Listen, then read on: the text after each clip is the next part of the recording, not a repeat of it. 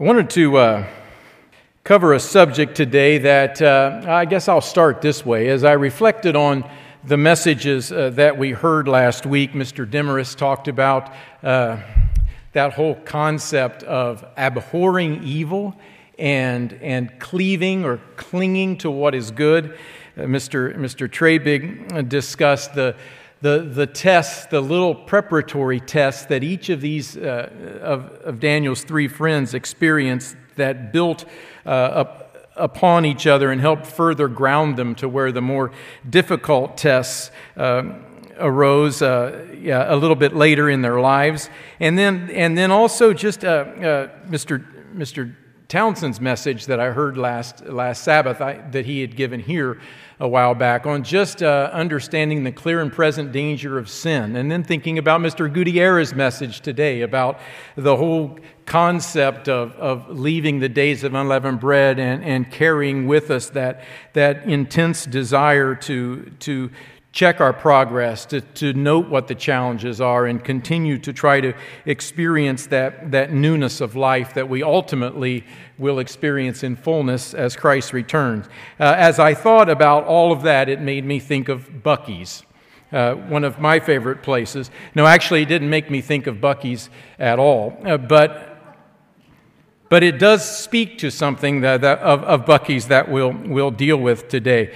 You know, one of the things that I've struggled with in my life is that I find humor in potty humor. I don't know if any of you do as well, but Buc-ee's is known for its road signs, and they have various, potty humor road signs. Some are much tamer than others, so I'll try to keep them very tame today. I know we've got some folks on the webcast that probably have no idea what Buc-ee's is, but for those that are watching from somewhere else in the country, Buc-ee's is a convenience store that sells fuel and also snacks, and they do it very, very well. But anybody that's driven down I-35 or I-45 knows what a Buc-ee's sign looks like, because we see many as we head south, and as you get closer and closer to that one that is right before you get into kind of no man's land on 45, you see more and more as you get closer. But you'll see signs like, hey buses, 49 toilets, or Buc-ee's, Restroom Hall of Fame. And now we're starting to get into a little bit greater potty humor, and I'm going to try to keep this appropriate since I'm at the pulpit here today on the Sabbath. But only 262 miles to Buc-ee's. You can hold it. I like that one. Your throne awaits. Fabulous restrooms. This one I debated on, and I'm not going to read that. I'll read this one, though. This is my last one. Our aim is to have clean restrooms. Your aim will help. But, you know, as you guys know Buc-ee's, you see the signs, but they do have great food and good prices on fuel, by the way. They don't usually advertise their fuel prices, but when you get there, it's actually really inexpensive. It's hard to go by Buc-ee's without stopping. Question: can you imagine the following road sign from a true prophet of God on US 75 or on 45 as you're heading south towards Houston? Warning, disaster ahead. In 1/2 mile, exit right or face doom, heartache, spiritual devastation, destitution, certain death. Can anybody imagine that? Can you imagine seeing that? I remembered in East Texas, we would drive from Longview back to Big Sandy sometimes, and passing through Gladewater, and then on the right, about halfway between Gladewater and Big Sandy, there used to be this sign. It was with a certain church group. It was one of the more hellfire kinds of churches, but there was something like choose God now, or choose Christ now, or certain death. And you'd see the stick figure that was over in the corner, and he was falling off, and there were flames piling up. You know, it was not going to be a good thing for that person. So yes, I guess we could assume that there probably are some signs out there that are like that. You've probably seen some of those. But can you imagine what that would be like? How many people would just drive on by? I would say most would. Or because of the length of words that I just read on face doom, heartache, spiritual devastation, destitution, and certain death, they probably wouldn't put that all on one billboard. It would be in successive billboards: doom, devastation, destitution, certain death, as you neared that last chance to exit. How many would go by without exiting? I'd like to today spend a little bit of time talking about prophecy. Now, this is not one of those prophecy messages that is a Daniel or a Revelation type prophecy message where it lines up certain things that must happen before this and that. It's not one of those, but it is a message on prophecy. And it's a message to physical Israel, as we understand one of our fundamental beliefs of the history of Israel through Abraham. Who is Israel? Who is modern-day Israel? And look at some of the traits that a certain prophet in the Old Testament spoke about that would lead to the downfall of Israel. The downfall of Israel, modern-day Israel, which would be the birthright nations that received that, as we know the sons of Joseph, Ephraim and Manasseh, that received that, as our booklet talks about. These nations in which you and I reside, some of us may be direct descendants of those lines. Some of us may be a mix. Some of us may not have any bit of, quote, Israel in us physically at all. That means nothing to me in terms of God and in terms of the spiritual calling that we have. We know that means nothing to God, because God views all of us as His children, and those whom He has called, He calls the Israel of God. Those who have received Jesus Christ, those who have received the Holy Spirit. We are the Israel of God. But at the same time, we know that much of the Bible centers around Israel. Israel, the nations of Israel, what they experienced, what they went through, and then also what happens to Israel in the end time. A big part of the Bible talks about that. So we're going to talk about that today. But we're going to talk about that in one book that speaks to that. What I would like us to do as the Israel of God, no matter what our race, but as the Israel of God who lives in the modern day descendants of Israel, receiving the blessings of Israel, and some of us who may be of Israel descent. I'd like us to consider these factors today. I'd like us to consider three traits that this particular prophet, through God's inspiration, was inspired to let folks know of that time what was happening. I think he speaks to the nation today, and I believe he speaks to you and me today. So let's look at that today. We're going to go to a book that covers these traits. Do we see these traits that we'll cover today? Do we see these firmly rooted in our society? Do the road signs draw our attention, or do we drive right by them without seeing them? We live in society, we know that, and we are to come out of the world as we are told. But are these traits tentacles grabbing us in any way? Do we feel them grabbing and pulling at us? So I'd like us to consider these parallels today. Ancient Israel, modern day recipients of the birthright promise, us individually as citizens of the Israel of God, receiving the spiritual birthright promises. We are the first fruits, and we're coming up to that feast that pictures the harvesting of that. And those, again, who are living in a nation which is the recipient of these birthright promises. God's prophetic utterances through the prophet Hosea give us these three which we'll drive by today, and hopefully all of us will consider. Next time, in 2 weeks, I'd like to address the wonderful reality that is contained in Hosea. Hosea is a beautiful book about marriage. It is a beautiful story. And it is by going through the discussion of what marriage is designed to be, Hosea beautifully lays out God's relationship with Israel, and then through Israel, all of mankind, as Jesus Christ returns and sets up his governmental throne in Israel. But today's message, well, and I'd also next week, not to say too much about next week, but next week I also want to talk about what that means for us today as we reflect upon that marriage and how that impacts our marriages. What do our marriages look like as husbands and wives in our congregations here?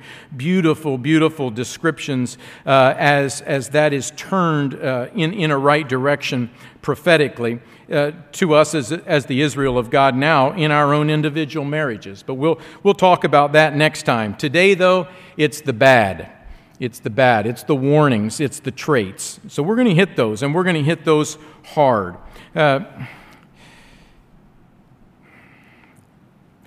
Going to Hosea 1, one of the things that fascinates me about this prophecy is that it's not one that Hosea alone is saying at that time. Hosea takes place and is written very much at the same time that Isaiah does all of his writing through God as God reveals information to Isaiah. Many parallels that are there. If you were to look at Hosea 1:1 and look at the individuals who are kings, let's see, Hosea the son of Beeri in the days of Uzziah, Jotham, Ahaz, and Hezekiah, kings of Judah. You know, the kingdom had been divided by that time, of course.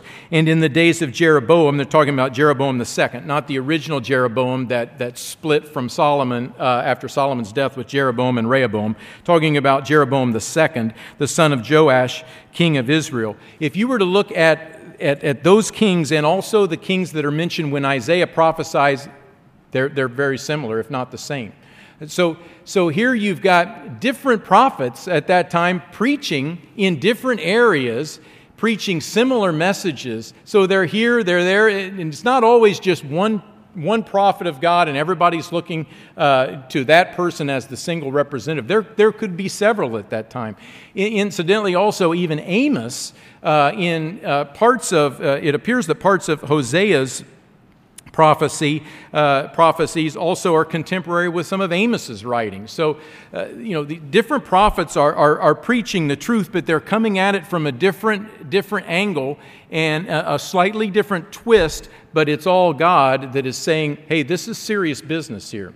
Now, one of the things that we'll talk about too, one is we will not go into detail today about the imagery of the children that are born through his marriage with Gomer. We're not going to get into all of that today. We may touch on that a bit next time. We're going to focus on some different things today.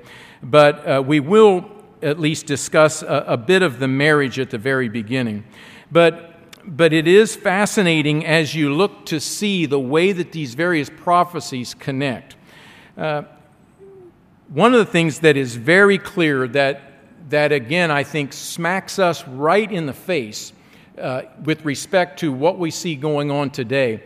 These prophecies to Israel and others prophesied to Judah primarily, the southern kingdom, but these prophecies are during a time of incredible prosperity.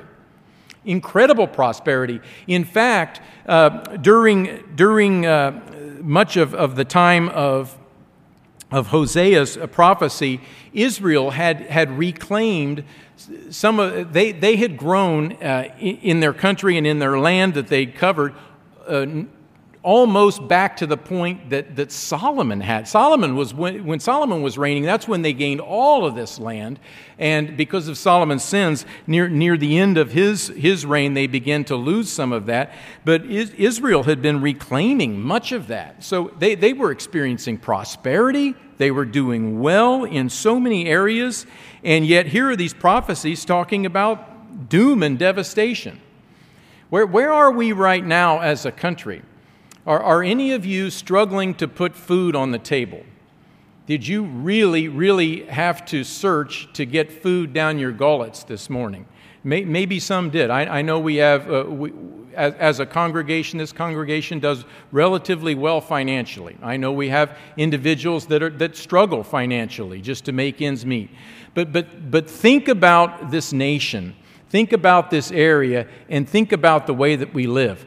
I had steak last night. I didn't have filet, but I had sirloin. I had sirloin, little chunks. My wife had gone to Trader Joe's, and she'd gotten those green beans that are a little, I don't know if they're called string green beans, but they're longer. I don't like those little things on the end, the little stem things. I always have to cut those things off. But she cooked that. I had cooked carrots. I thought all carrots were orange, but I found out there are carrots that are white. There are carrots that are purple.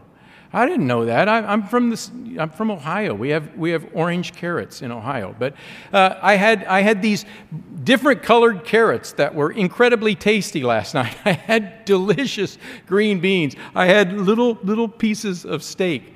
Had a little bit of red wine. We had a very, very lovely Sabbath dinner. We eat very well. We live in a modest home that would be just a castle to most people in the world. We are incredibly blessed. Israel, the northern kingdom, was in a time of great prosperity, and they were expanding.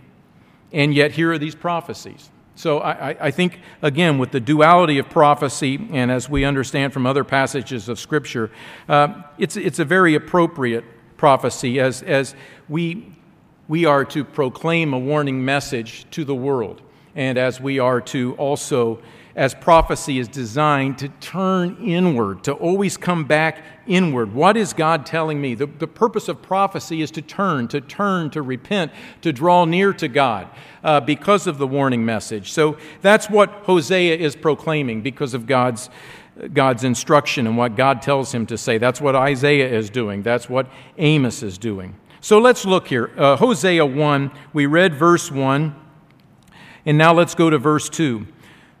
When the Lord began to speak by Hosea, the Eternal said, "Go, take yourself a wife of harlotry and children of harlotry." Now, I'll stop right there because there are several discussions. I should have talked to Dr. Levy before this, but there are several discussions out there about that statement.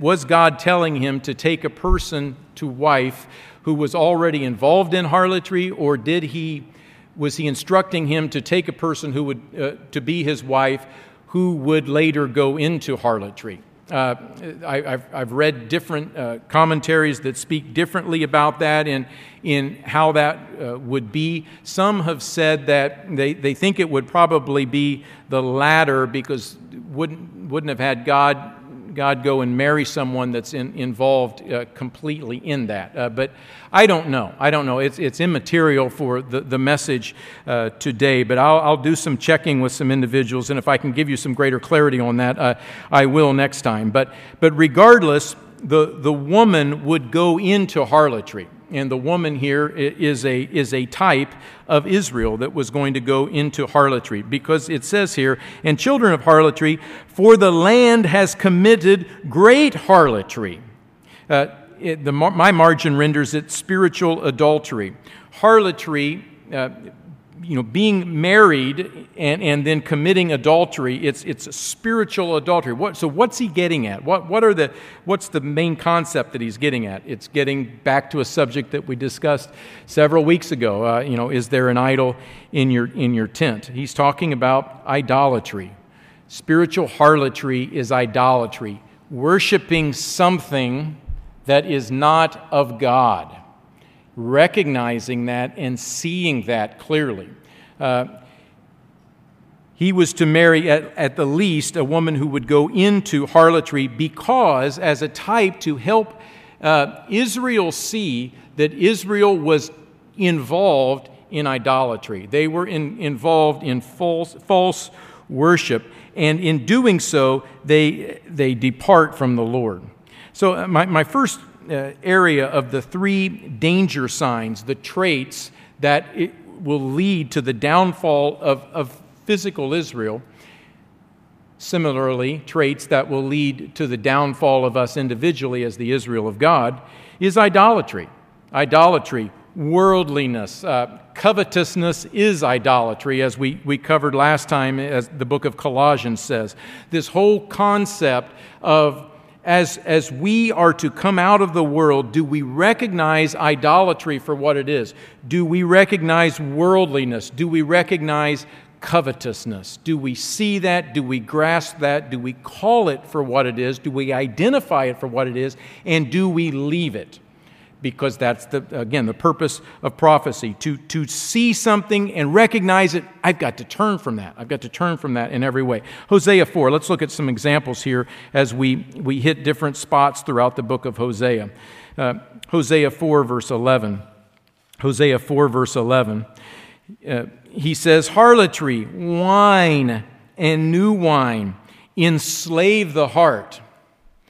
Spiritual harlotry, idolatry enslaves the heart. The person is enslaved to that. Just as a person who abuses alcohol, it can enslave the heart to where they become reliant upon that. They are slaves to that. Here he's talking now about idolatry, false worship. Verse 12, my people ask counsel from their wooden idols, and their divining rod or their staff informs them.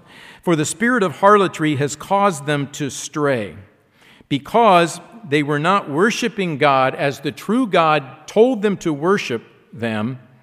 They began to be led astray, and they've played the harlot against their God.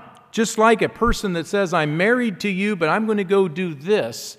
It says Israel is doing that with God here in terms of not following Him. Verse 13, they offer sacrifices on the mountaintops. They burn incense on the hills under oaks, poplars, and terebinths because their shade is good. Therefore your daughters commit harlotry, and your brides commit adultery. And he says how he won't punish the daughters, he won't even punish the brides, because he says, verse 14, for the men themselves go apart with harlots. So we have not only physical, in a sense, spiritual harlotry of false idol worship, but even in the practice of that idolatry, they were involved in physically in committing adultery and fornication. As it says here, for the men themselves go apart with harlots and offer sacrifices with a ritual harlot. Notice verse 14. This is a powerful statement. Sin is sin, and sin is identified by the transgression of God's law. So he says, as this sin is occurring, people who do not understand will be trampled. Now, okay, so we think about that. Well, wait. How can they be blamed if they don't understand? How can they be blamed, and how could they end up be trampled by that? How could we serve a God that would cause people who are living in sin and doing something like this to be trampled? The quick answer to that is because we understand the plan of God, that sin produces death. Whether that person understands God's law and grasps God's law or has no idea of God's law, sin causes death. It causes death, it causes heartache, it causes suffering. That is a truth. That is a truth. And we as God's people are to recognize these truths of God. We also understand the beautiful truths of God, that He's going to raise everybody that has not had that opportunity to fully grasp and understand that truth at a later time to physical life, to give them the opportunity to do that so they can have the opportunity to live eternally with God as a spirit being. God is a great and loving God, but this is a truism. Therefore, people who do not understand will be trampled. What about the people who do understand and do it anyway? I think they get trampled a little harder. No, I don't know. But they get trampled too, okay? So it's critical for us to grasp that and recognize that. Let's go to Hosea 10, verse 1. Hosea 10, 1. Israel empties his vine. He brings forth fruit for himself. According to the multitude of his fruit, Israel has increased the altars. according to the bounty of his land. So Israel empties out her luxuriant vine. The more God blessed them, the more they misused his bounties, proving, again, praying to the idols and connecting with the idols. So let's step back. Let's step back for a second and let's look at one of the birthright nations of today's time. And here we are in this great country. Look at how we have been blessed as a country. Look at how, despite all the upheaval, even of just the recent COVID-19 situation, how abundantly we're still being blessed and how comfortably we live.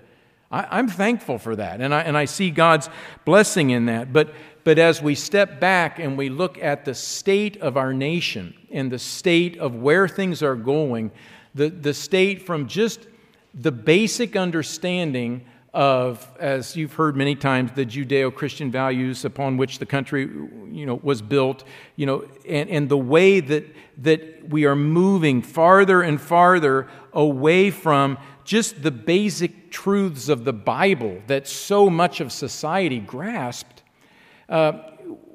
As we are being blessed more and more, we are increasing, verse 1, we're increasing the altars according to the bounty of our land. I mean, that is tragic.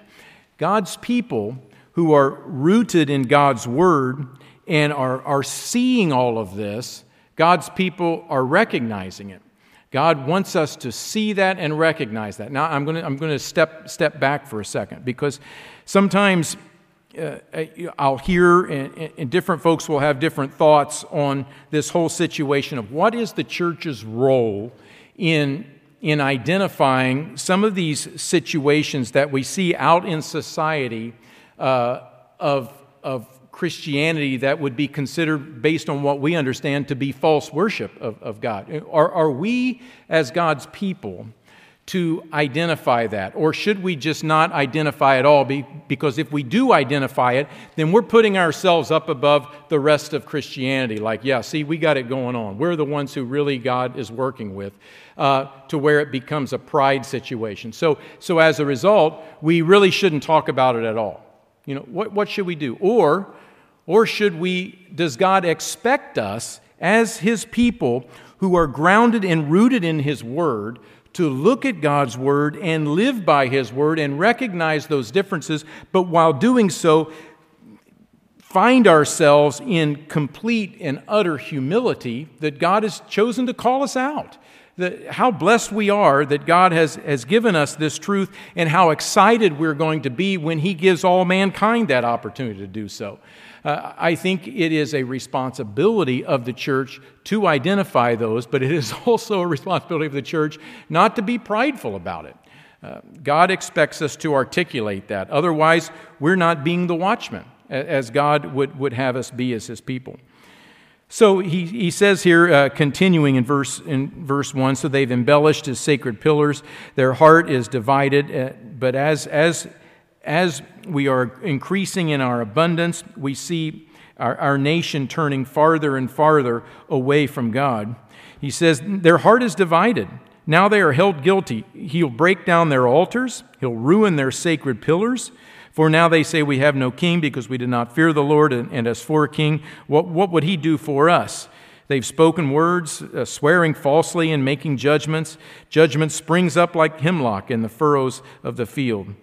The inhabitants of Samaria fear because of the calf of Bethaven, for its people mourn for it, for its priests shriek for it, because its glory has departed from it. The idol also shall be carried to Assyria as a present for King Jareb. Ephraim shall receive shame, and Israel shall be ashamed of his own counsel. As we look and we see the situations of the false worship that is going on across our country, do we see it clearly? Do we recognize it? Do we recognize the idolatry that is extant in that? Let's look at Hosea 13. Hosea 13, and one more example here.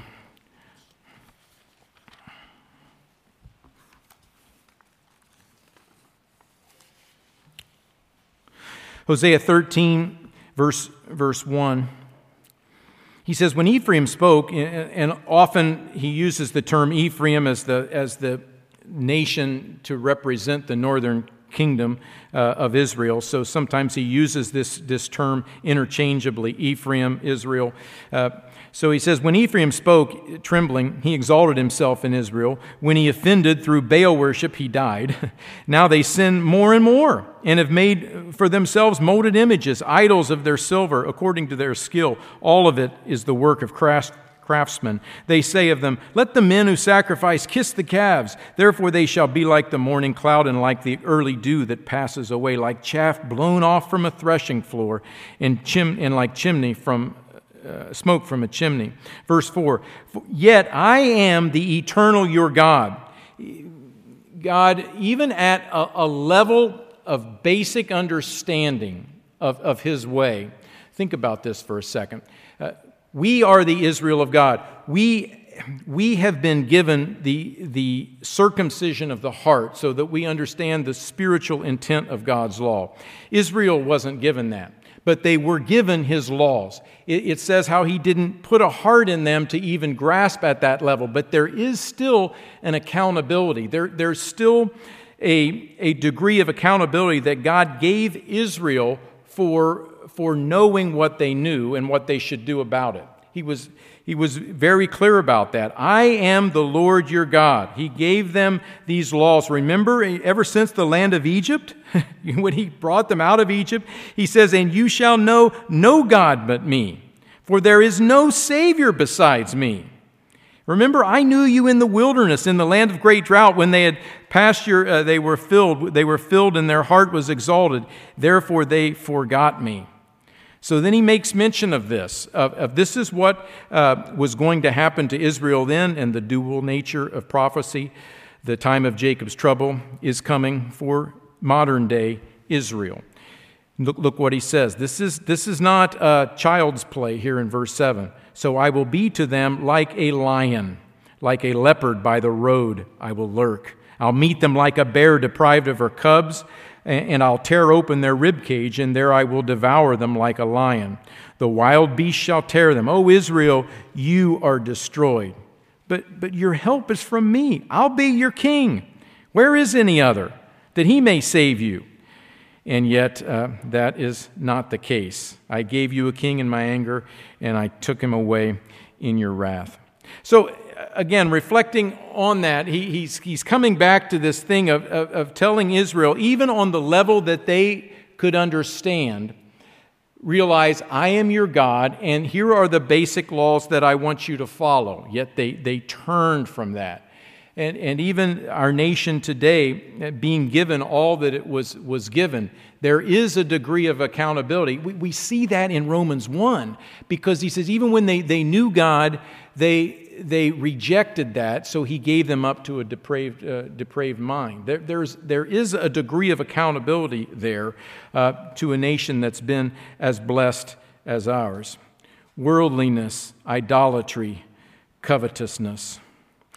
Hosea 2,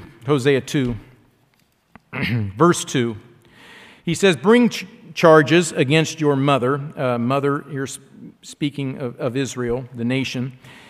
Hosea 2, verse 2, bring charges against your mother. Bring charges, for she is not my wife, nor am I her husband. Let her put away her harlotries from her sight, and her adulteries from between her breasts, lest I strip her naked and expose her. She had clung to and embraced and in loving false worship. Lest I strip her naked and expose her as in the day she was born, and make her like a wilderness, and set her like a dry land, and slay her with thirst. I won't have mercy on her children, for they're the children of harlotry. For their mother has played the harlot. She who conceived them has behaved shamefully. And this brings out this element of worldliness, this element of not seeing God as their deliverer and getting involved in other things. How much do we see this in our nation today? For he said, she has conceived them, she's behaved shamefully. Verse 5, for she has said, I'm going to go after my lovers.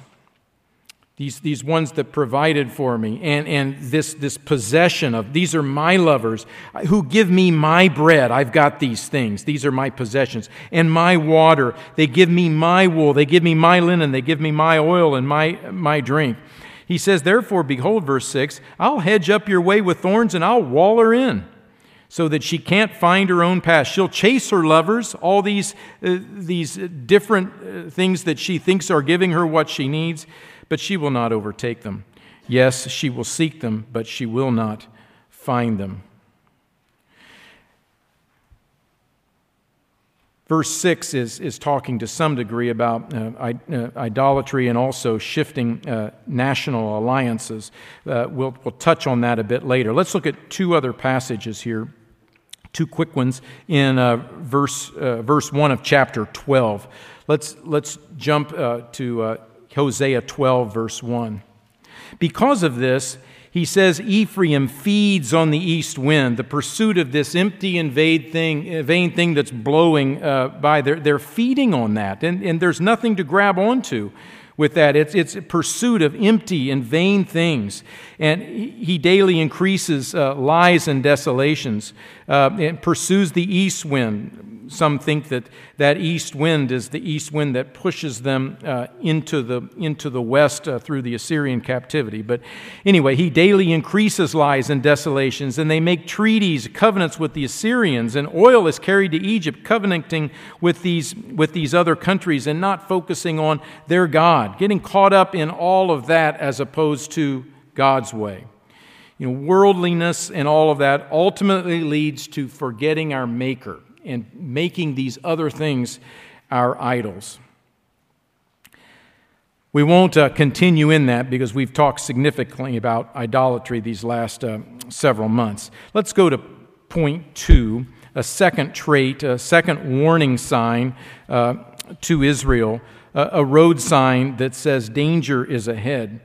It will cover a passage that is probably the most familiar passage in the book of Hosea. Let's go to Hosea 4 as we get to this point. And while you're turning there, just reflecting back on that first one, to the Israel of God, what elements of worldliness do I possess still? What elements of idolatry? What elements of covetousness are there? Are we, as was talked about in the sermonette, are we continuing to step back and examine and look at our lives and note those things and attack those areas that we see are contrary to God? So critical for us, because those are the road signs that say, hey, this is danger. Get away from that. Exit right here quickly. Let's look at this second one. Hosea 4, verse 1. Hear the word of the Lord, you children of Israel, for the Eternal brings a charge against the inhabitants of the land. There is no truth or mercy or knowledge of God in the land. How many of us that have been around for a while that, I'm thinking of some of you folks that are 60s, 70s, 80s, and beyond, that can look back on just this basic understanding of a knowledge of God in the land.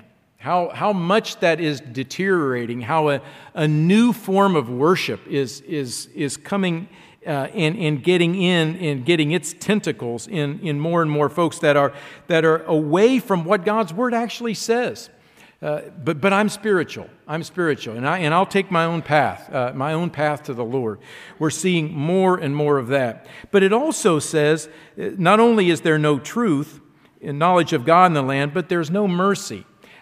I don't know how many of you saw this recently. It was a couple of months back, but I thought, what a tragedy. It was in the area of fashion or something, but it was a fashion magazine. Person that a lady that had been that was, I think, in her late 20s or early 30s, really had done well in the fashion industry and as a writer and editor or whatever. But she was made magazine editor of one of these magazines, and it was just people were saying, they were touting her as just kind of the wonder child for how she advanced to have this kind of position, influential position over this magazine, one of the many modeling magazines that I read and stay up with in current events. No, I don't even know what it was. I'm sorry, I'm being silly. But anyway, what happened was when she was 16 or 17, she had posted something, and it was some little thing that she had said. I didn't know if it was a semi-racist or just it was just off color. But back then it was something that was kind of more acceptable. But she was not that kind of person. She completely supported all races at this stage in her life, and it was just some little stupid thing that she texted to a friend at age 16. And so in the process, some researcher or journalist found that and posted that, and then all of a sudden this woman's career was ruined. And she said, I'm not that person. It was a little thing years and years ago. But there is no mercy. There's no mercy that people that see the truth and see the knowledge of God and understand mercy and forgiveness could say, you know what, maybe she was just a dumb punk teen that just wrote something that she didn't, if she had thought about it, she would never have done it again. And look at this person's life. Look at how she's done this and this and this in all of these areas that are very supportive, and she can do this job. We see so much now this thing of, I got you, boom, and you're done. You're done for life. You're disgraced for life. God's people are not to be that way. Yet I submit to you that it is in part because a lack of the knowledge of God, a lack of the knowledge of what God's Word says, of humility and truth and forgiveness. And if I exact that kind of act on people for something that they did or said a little thing at age 17, and I live by that, do I want to be judged that way? But it is pervasive in society. If we can just catch one little thing that this person did at this stage in his or her life, we can ruin them. And man, everybody wants to read that. Everybody wants to watch that. And that's what makes entertainment. It's tragic. It's tragic, and yet it is part of what we see. I'm not in any way belittling statements that are racist or inappropriate in that regard. Obviously, it is awful to do that, but it shocked me the degree to which that little statement that she made impacted everything, because mercy is deteriorating from the land. There is no truth or mercy or knowledge in the land. By swearing and lying, committing, killing and stealing and committing adultery. 10 Commandments. Here. That's something that God says we should live by. That's something that God says really matter. By doing all these things, they break all restraint. Sonsinos says they break all bounds. It's like a turbulent river overflowing its bounds. They break all bounds of a track of what to be on, with bloodshed upon bloodshed. One murder leads to another, trail of blood being continuous. Therefore the land will mourn, and everyone who dwells there will waste away with the birds, with the beasts of the field, and the birds of the air. Even the fish of the sea will be taken away. Now think about what he's saying there. This is at a time when they are experiencing incredible prosperity and luxury and wealth. And yet Hosea is saying this. God is saying this now. He's saying this now to the descendants of Israel who have received the birthright promises. Let no man contend or rebuke another. The New Living Translation makes the statement, don't point your finger at someone else and try to pass the blame. Look, you priests, my complaint is with you. As a sentence for your crimes, you'll stumble in broad daylight, just as you might at night. And so will your false prophets, and I'll destroy your mother, Israel, as I read from the New Living Translation as we covered verses 5 and 6, verses 4 and 5. Now let's look at verse 6. Here's the statement, point 2. My people are destroyed for lack of knowledge. Because you have rejected knowledge, I will reject you from being priests for me. because you have forgotten the law of your God, I will also forget your children. That is God saying that. That is God saying what we just read in verse 14. Therefore, people who do not understand will be trampled. And that's the word of God. God views it that way. The point 2 is one of the key elements that Hosea brings out that's going to result in the downfall is a lack of knowledge. A lack of knowledge. And yet still prideful. That's a dichotomy. How can it be that the less degree of knowledge that we have, the more prideful we can be? But it is that way, isn't it? The degree of knowledge away from God creates a greater and greater pride. And as we gain in knowledge of God and understand Him in a deeper and deeper way in what He's doing, what does that create? If applied correctly, humility. Humility. So critical for us as we look at our nation leaving the knowledge of God and as a result getting into a lack of mercy, a lack of the knowledge of God, a lack of maintaining the basic principles of forgiveness and God's way of life that can work, even on a level of not having the heart circumcised, at least just from an understanding point. This is where it takes it. So, here we are as God's people. How does this apply to us as we reflect on this? We know that, remember Mr. Jones a while back gave that message on growing in grace and knowledge, and he emphasized the grace part of it. We are, as God's people, to grow in knowledge. And because it starts like this. Without knowledge, we have nothing. If we don't have the knowledge, if we don't have truth, if it's not based on truth, there's nothing. There's nothing. There's no direction. There's no way to go that is in a godly way. We've got to develop and learn and grow in knowledge. And as we grow in that knowledge of God's truth and His way of life, and as we recognize the grace that is extended to us, it creates a traction in moving forward spiritually to grow up, the fullness of Jesus Christ. But as we turn from knowledge, if we don't grow in knowledge, if we stagnate as God's people, we begin to allow the kinds of things that we've talked about to enter in.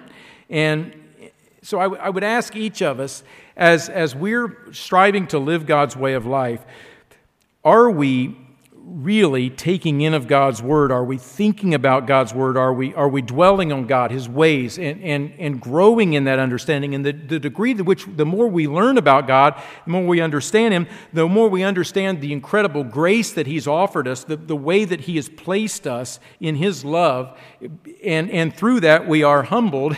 We grow in greater depth and understanding of His nature and of our own human nature.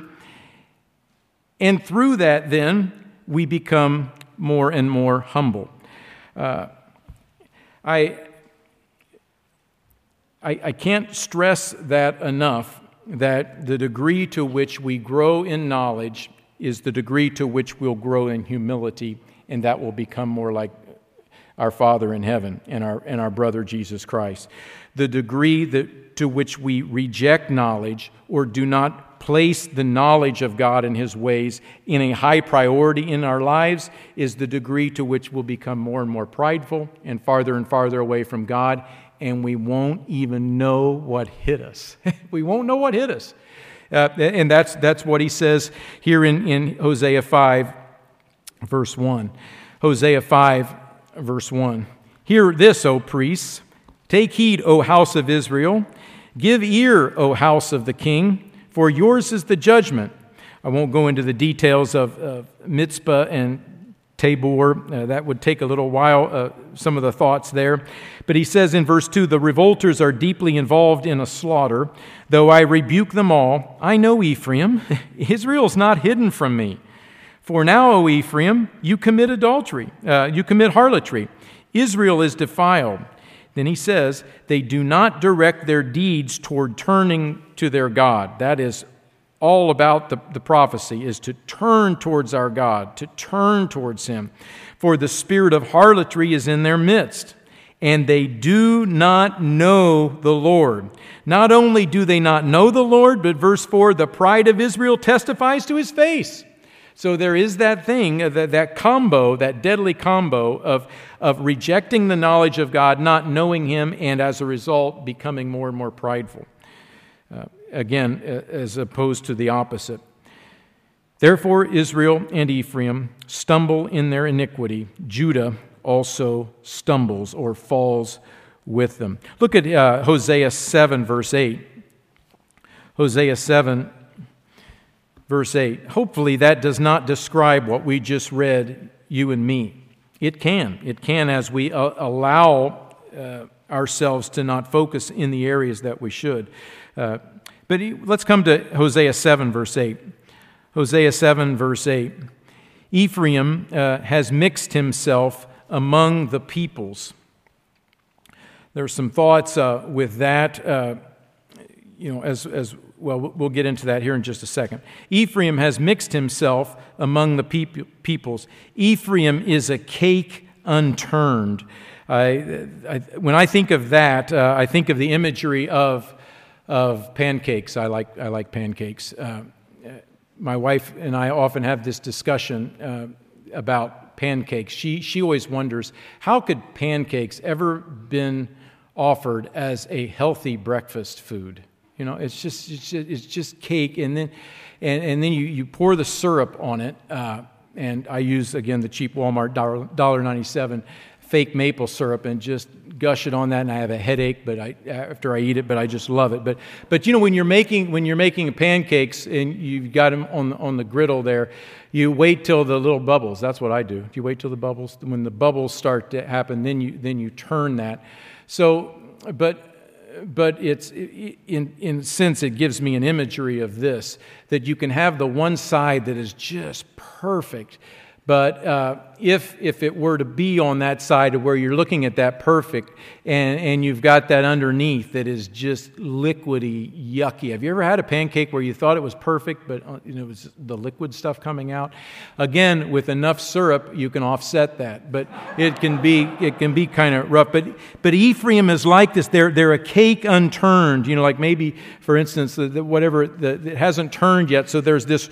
The outward performance is done to a nicety, but the inward indifference that they have towards God's ways is just a rawness in itself, a goopy rawness that is awful. And then it gets into something which is very sensitive to me here personally. Continuing, aliens have devoured his strength, but he does not know it. Yes, gray hairs are here and there on him. Where did that come from? All of a sudden I got a gray hair here, gray hair here on my eyebrow. I never had gray-haired eyebrows, but I saw one today. I'm getting more and more. Where did that come from? But I saw it. This says they don't even notice it. At least I saw my gray hair eyebrow. So he says here, gray hairs are here and there on him, yet he doesn't even know it. He doesn't know what's happening to him. He doesn't know how much, through his rejection of the knowledge of God, how much it's taken him farther and farther away. He doesn't even recognize the rawness and the sickly nature of his condition. He says here, Ephraim has mixed himself among the peoples, and aliens have devoured his strength. We'll talk about that in a second. Deuteronomy 28 talks about the alien coming in and sapping the strength of the power of Israel.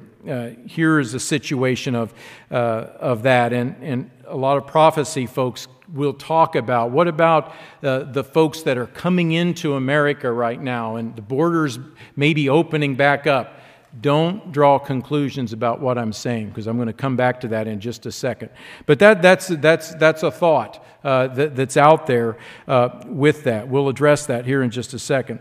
He says, wherever they go, so he says, Ephraim, continuing verse 10, So he doesn't know these gray hairs are on him. And then verse 10, and here it is again. The pride of Israel yet testifies to his face. Look at me. I've got it going on here. But he doesn't realize that he's a cake unturned. But they do not return to the eternal their God, nor seek him for all this. I seek you, Lord, I love you. But do I seek him in his ways and what he says, and do I do what he says? That's what God is saying here. They don't seek him in that respect. Ephraim is also like a silly dove without sense. We have some doves. I like the way the doves are around our house. They flit around, and I've been practicing how to whistle like a dove. I'm going to try it here. I did better in Sherman. I can't make that noise. It's too deep for me. But the silly dove it's without sense. They call to Egypt. Egypt, come help us. Assyria, oh, help us here. But wherever Israel goes, I'm going to spread my net on them. I'll bring them down like birds of the air. I'll chastise them according to what their congregation has heard. So as he's going through all of this and discussing these elements, it's like Israel does not recognize the degree to which he is corrupted and turned from God, and how he's like a silly dove without sense, just flitting about here and there. Lack of knowledge, and yet still being prideful, does that. I'm reminded of that Twilight Zone show that I watched years ago. I think I've told you this one, but it always has made an impact on me. It's the three astronauts are marooned on this planet. They have to crash land on this planet because they're having problems with their rocket, something with the rocket. You can tell that I don't work for Raytheon. I don't know the terms. Anyway, so they had to deal with repairs. So in the process of making repairs to their rocket so they can get off this planet where they're all by themselves, the one man kind of is taking a little walk, and he comes upon this entire nation of people that are the size of little ants. And they scatter when he comes, and he sees them all kind of huddle around just in fear of him. And he's thinking, wow, look at all these tiny little ant people and the power that I exude over them, to where everything stops around them. So here, the guys are working on the ship, and he's there, but he's always kind of breaking away to get over to his little fiefdom that he realizes he has great power and authority over. And the more he's there and the more time he's there, the more he realizes they idolize him, and he is it. He is the power, and he is the authority. So, they finally get the ship repaired, and they're saying, let's take off. Come on, we got to go. We got to get out of here. And he's saying, no, you know what? I think I'll stay. I'm in a pretty good situation here. And I don't know. I don't think he lets them know any of that, but he knows he is king over all. He is in the power position. He is the all-worshipped one in front of his whole kingdom. So they go, and he is the lone person there. And then while he's there, he kind of gets angry about something, and I think he swings his hand once and knocks down one of the buildings, and these little ant people go scattering everywhere. And then as he's looking, he sees them, and he's there for a couple of days and watching. And then finally he sees this statue about this big, but it's gigantic for them, that they're erecting. And he looks at it and he realized, that's a picture of him. He's, they're worshiping him. So he was standing there and just in complete awe of himself as they were in awe of him. And then he sees this bright light shining down on him, and these two giant fingers reach down and pick him up. And it's this astronaut that is, 500 times bigger than he is, and looks at this little thing that he is. What is that, a bug? And just throws it down and smashes it, and he's gone. Israel's pride testifies to his face, his knowledge that he has, the great knowledge that we have in all of these areas. We are nothing. And then my favorite part of that Twilight Zone episode, is to hear the roar of the little ant people and the ropes going over that statue and pulling that statue down, because he's gone. He's gone. And we want to make sure that we don't allow a lack of knowledge and pridefulness to enter us. We have been given the precious hidden truths of God, such precious hidden truths that God expects us as His people to build upon, to grow in, and in that, to grow in His grace. I'd like to cover the third point as we bring things to a close today, to discuss this one, because this is an incredible point to Israel and an incredible point to us now as His people. Let's look at it. It's in Hosea 11. Hosea 11, verse 1. Hosea 11, verse 1, he says, God talks about His love for Israel as He chose them as His people. Hosea 11, verse 1, when Israel was a child, I loved him, and out of Egypt I called my son. And as they called them, so they went from them. They sacrificed to the Baals and burned incense to carved images. Even though He called them, verse 2 actually probably should better be rendered, just as I called them. Then they went from them and they sacrificed to these Baals. He said, I taught Ephraim how to walk, taking them by their arms. They didn't know that I healed them. I drew them with gentle cords, with bands of love. And I was to them as those who take the yoke from their neck. I stooped and fed them. But he says he's not going to go back to the land of Egypt, but he's going to end up going into the hands of the Assyrian. The Assyrian shall be his king. And Israel fell to Assyria. Israel today will fall to Assyria because they refuse to repent. And the sword shall slash in his cities, devour his districts, and consume them because of their own counsel. And here's the third point. My people are bent on backsliding from me. It's what God in Christ continue to witness to this day, the people being bent on backsliding from Him. Though they call to the Most High, I'm calling to you, God, you and I love you, you know this, but none at all exalt Him. We exalt God by abiding in Him, by walking as He walked, by walking as our Savior walked. But none do that. So this third point is a continued backsliding, and as a result, what results is instability. Instability while living in this backsliding hypocrisy, like, look at me, we're doing things as we ought. Hosea 6, verse 4. Hosea 6, verse 4.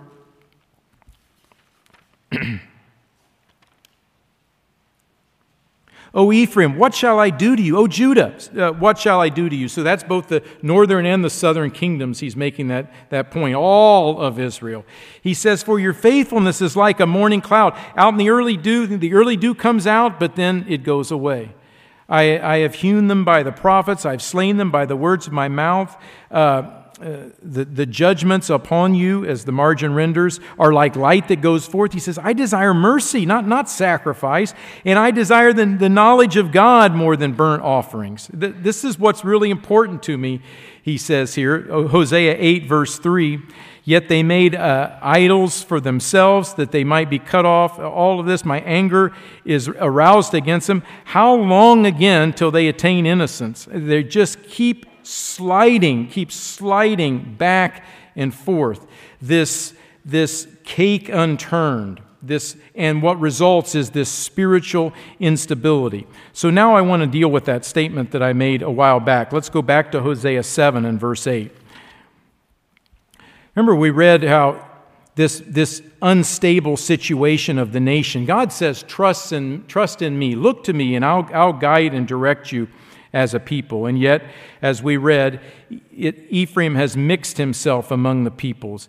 Aliens have devoured his strength. Ephraim, in verse 11, is like that silly dove, as we read before. I want to make a statement here, and this is where I'm going to meddle a bit. This is where we as God's people who can recognize certain prophecies can sometimes get a bit off track and get too caught up in what we may see happening in our society. especially with our nation's instability, but even more importantly, with what should be done about it. What do God's people, what do we understand when we read, Ephraim has mixed itself among the peoples, and aliens have devoured his strength? And the Deuteronomy 28 passage about nations coming in and completely overtaking you. What happens sometimes, and I've seen this on posts, I've seen this in discussions, we need a strong president, we need leadership who will keep our nation from getting overrun by aliens and foreigners. That's what we need. We've got to protect our borders. We've got to choose a person who will protect our borders. In part because we, as God's people, see this prophecy. Have you heard that? Have you thought that at times? God also talks about how we should treat the foreigner and the stranger in the land. What lies at the heart of this instability? Yes, it says that eventually for Israel they will be overrun and controlled by the peoples of other lands. That is a prophecy. So do we need a president, a strong leader, because we understand prophecy, who will keep that from happening? Think about that. Think about the reasoning behind that. Hosea 8. And yet, instead, think about these causes for judgment. Hosea 8, verse 2. Well, Hosea 8, verse 1. Because they've transgressed my covenant and rebelled against my law, well, Israel will cry to me, my God, we know you. Israel has rejected the good. Because of that, the enemy will pursue him, because Israel has rejected the good. They've set up kings. They've gotten into idolatry. They've gotten the calf that's rejected. They've made the workman. But the calf of Samaria shall be broken to pieces. They sow the wind and reap the whirlwind. The stalk, verse 7, will have no bud. It shall never produce meal. If it should produce, aliens are going to swallow it up. Israel is swallowed up. Now they're among the Gentiles, like a vessel in which is no pleasure. For they have gone up to Assyria. They've not relied on me. They've gone to this country and this country. Ephraim's hired lovers. Yes, though they've hired among the nations, now I'll gather them, and they'll sorrow a little because of the burden of the King of Princes. Because Ephraim has made many altars for sin, they have become for him altars for sinning. I have written for him the great things of my law, but they were considered a strange thing. And because of that, he says, I'm going to devour their palaces. This is why this is going to happen. It's because our nation is forgetting God. We're transgressing the covenant. We're caught up in idolatry. We're trusting in things of the world in which we shouldn't place our trust as a nation. We're trusting in other nations, and we're making many altars for sin. As a result, that is the prophecy that will cause this to take place. And yet sometimes we get so caught up in things that we begin to think we need a president who's going to keep out that from happening. Do you see what I'm saying? Do you see for a person who is part of the Israel of God, who is sighing and crying for the abominations that are done, who seeks the return of Jesus Christ to right all of that, we can get caught up in some of these kinds of things because we know certain aspects of prophecy. It's very important for us to pull back and see things through the mind of God. Spiritually, are we erecting any altars of sin in our lives? Or do we see these areas that are happening in our nation that are prophesied to occur? Let's turn finally to Hosea 14 as we wrap this up. Hosea 14, verse 1. If you'd like, Isaiah 1 is a great passage to cover. Isaiah 1 basically covers almost everything that we've covered today in Hosea. Again, a beautiful passage that mirrors what we're saying here. God is a wonderful God, a loving God, but a God of truth and a God of justice And God expects us, with the knowledge that we have, to walk in His ways. And God holds this nation accountable for what it should know. And we recognize that. We pray His kingdom comes as God begins to open all mankind's minds. Hosea 14, I think, is beautiful as we wrap this up because it shows how all of these three areas, the whole concept of rejecting God and His knowledge and becoming prideful, of being unstable and caught up in idolatry, we see how that turns as Jesus Christ returns and sets up His kingdom here on earth. Verse 1, O Israel, return to the eternal, your God, for you've stumbled because of your iniquity. Take words with you and return to the Lord. Say to Him, take away all iniquity. Receive us, God, receive us graciously, for we will offer the sacrifice of our lips, the opposite of what they had been doing. Assyria is not going to save us. We're not going to ride on horses, nor will we say any more to the work of our hands, you are our gods, for in you, God, the fatherless finds mercy. God then will heal their backsliding, their instability, their turning from Him. He'll heal that. He says, I will love them freely, for my anger is turned away from Him. And then He talks about how the nation will begin to be like the dew. He says, I'll be like the dew to Israel. Israel will grow like the lily. He'll lengthen His roots like Lebanon, the cedars of Lebanon, these massive, tall, greatly grounded, strong fixtures of trees. The branches spread, beauty shall be like an olive tree, and His fragrance like Lebanon. Those who dwell under His shadow shall return and be revived like grain and grow like a vine, sprout out like that. Their scent shall be like the wine of Lebanon. Ephraim will say, well, what do I have to do anymore with idols? I don't have anything to do with that. I've heard and observed him. I am like a green cypress tree. Your fruit is found in me, God says. He is the protective shade to us, and our fruit is found in Him. Verse 9, who is wise? Not foolish, rejecting God, but who is wise? Let him understand these things. Who is prudent? Let him know them. For the ways of the Lord are right. He has ways. It's not just the Lord, it's the ways of the Lord are right. The righteous walk in them, but transgressors stumble in them. Do you and I see the danger signs in the road ahead? Are they catching our eye as spiritual Israel? Do we recognize the traits that will take this nation of Israel down? The three that we talked about today.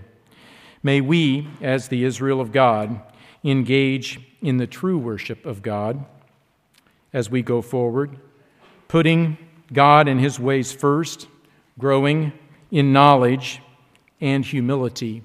And may, as a result, we be convicted and settled, not unstable like a silly dove without sense.